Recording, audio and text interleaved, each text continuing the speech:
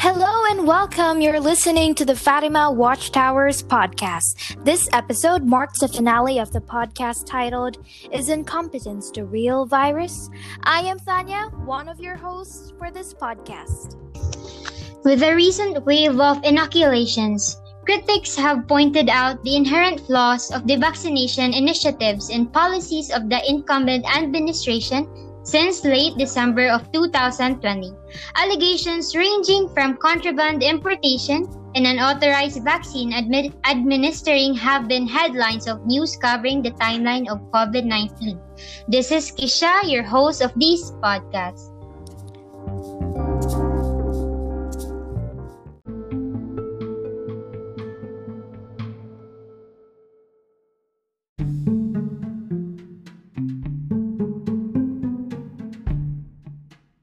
Headlines about vaccines surfaced mid-August 2020 when the Russian President Vladimir Putin claimed that Russia's pathological unit had formulated a supposedly effective vaccine ahead of other pharmaceutical companies from the US, EU, and China. Despite such claims, the documents of the vaccine show an incomplete trial phase before it could be authorized in mass inoculation.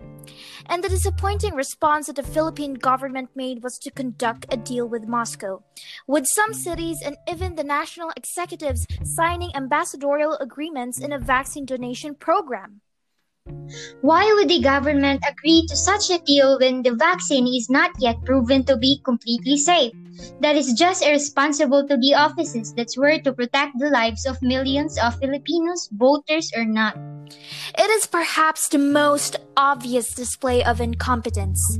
To add to that, the administration even promised vaccination to begin by September.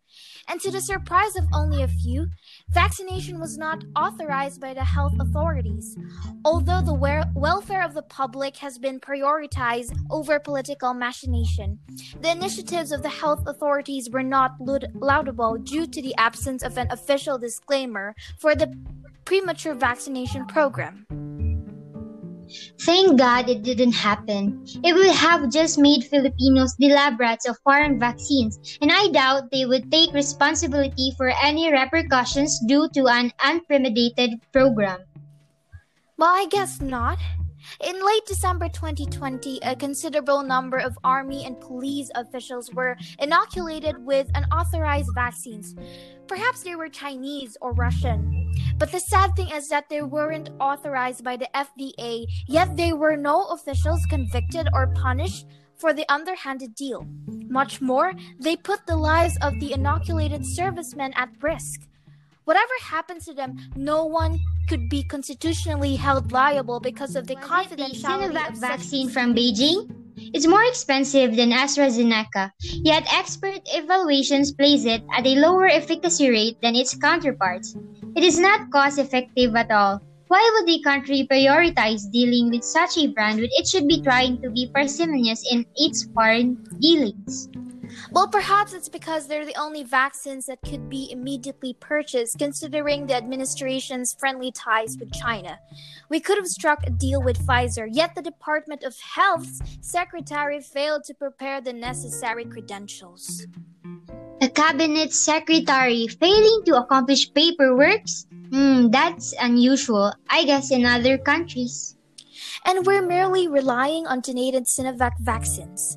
Some local government units are taking the initiative to secure their own vaccines, yet the national government made it mandatory for the national to be the middleman of any vaccine-related transactions with foreign pharmaceutical companies. Wow, that is an absurd display of authority. I thought LGUs were encouraged to be independent. Now they're going to be supervised. The inconsistency of the vaccination initiatives are far from logical. Being months ago, the prioritized group to be vaccinated haven't yet achieved a majority completion rate. It's as if the inoculation phase is slower than the development phase. To present this bunch of information in a concise way is almost possible to do, much more the perception of people towards such display of incompetence. Thankfully, the Fatima Watchtower research team has made initiative to conduct a case study in analyzing how people received the occasions that the government couldn't cover up their incompetence in handling the pandemic. Without further ado, we will be shortly ending the podcast. This has been Thania Rain Inacando. And this has been Kysha Bonganciso. So you have been listening to the podcast, Is Incompetence the Real Virus? Brought to you by the Fatima Watchtower Show. Now signing off.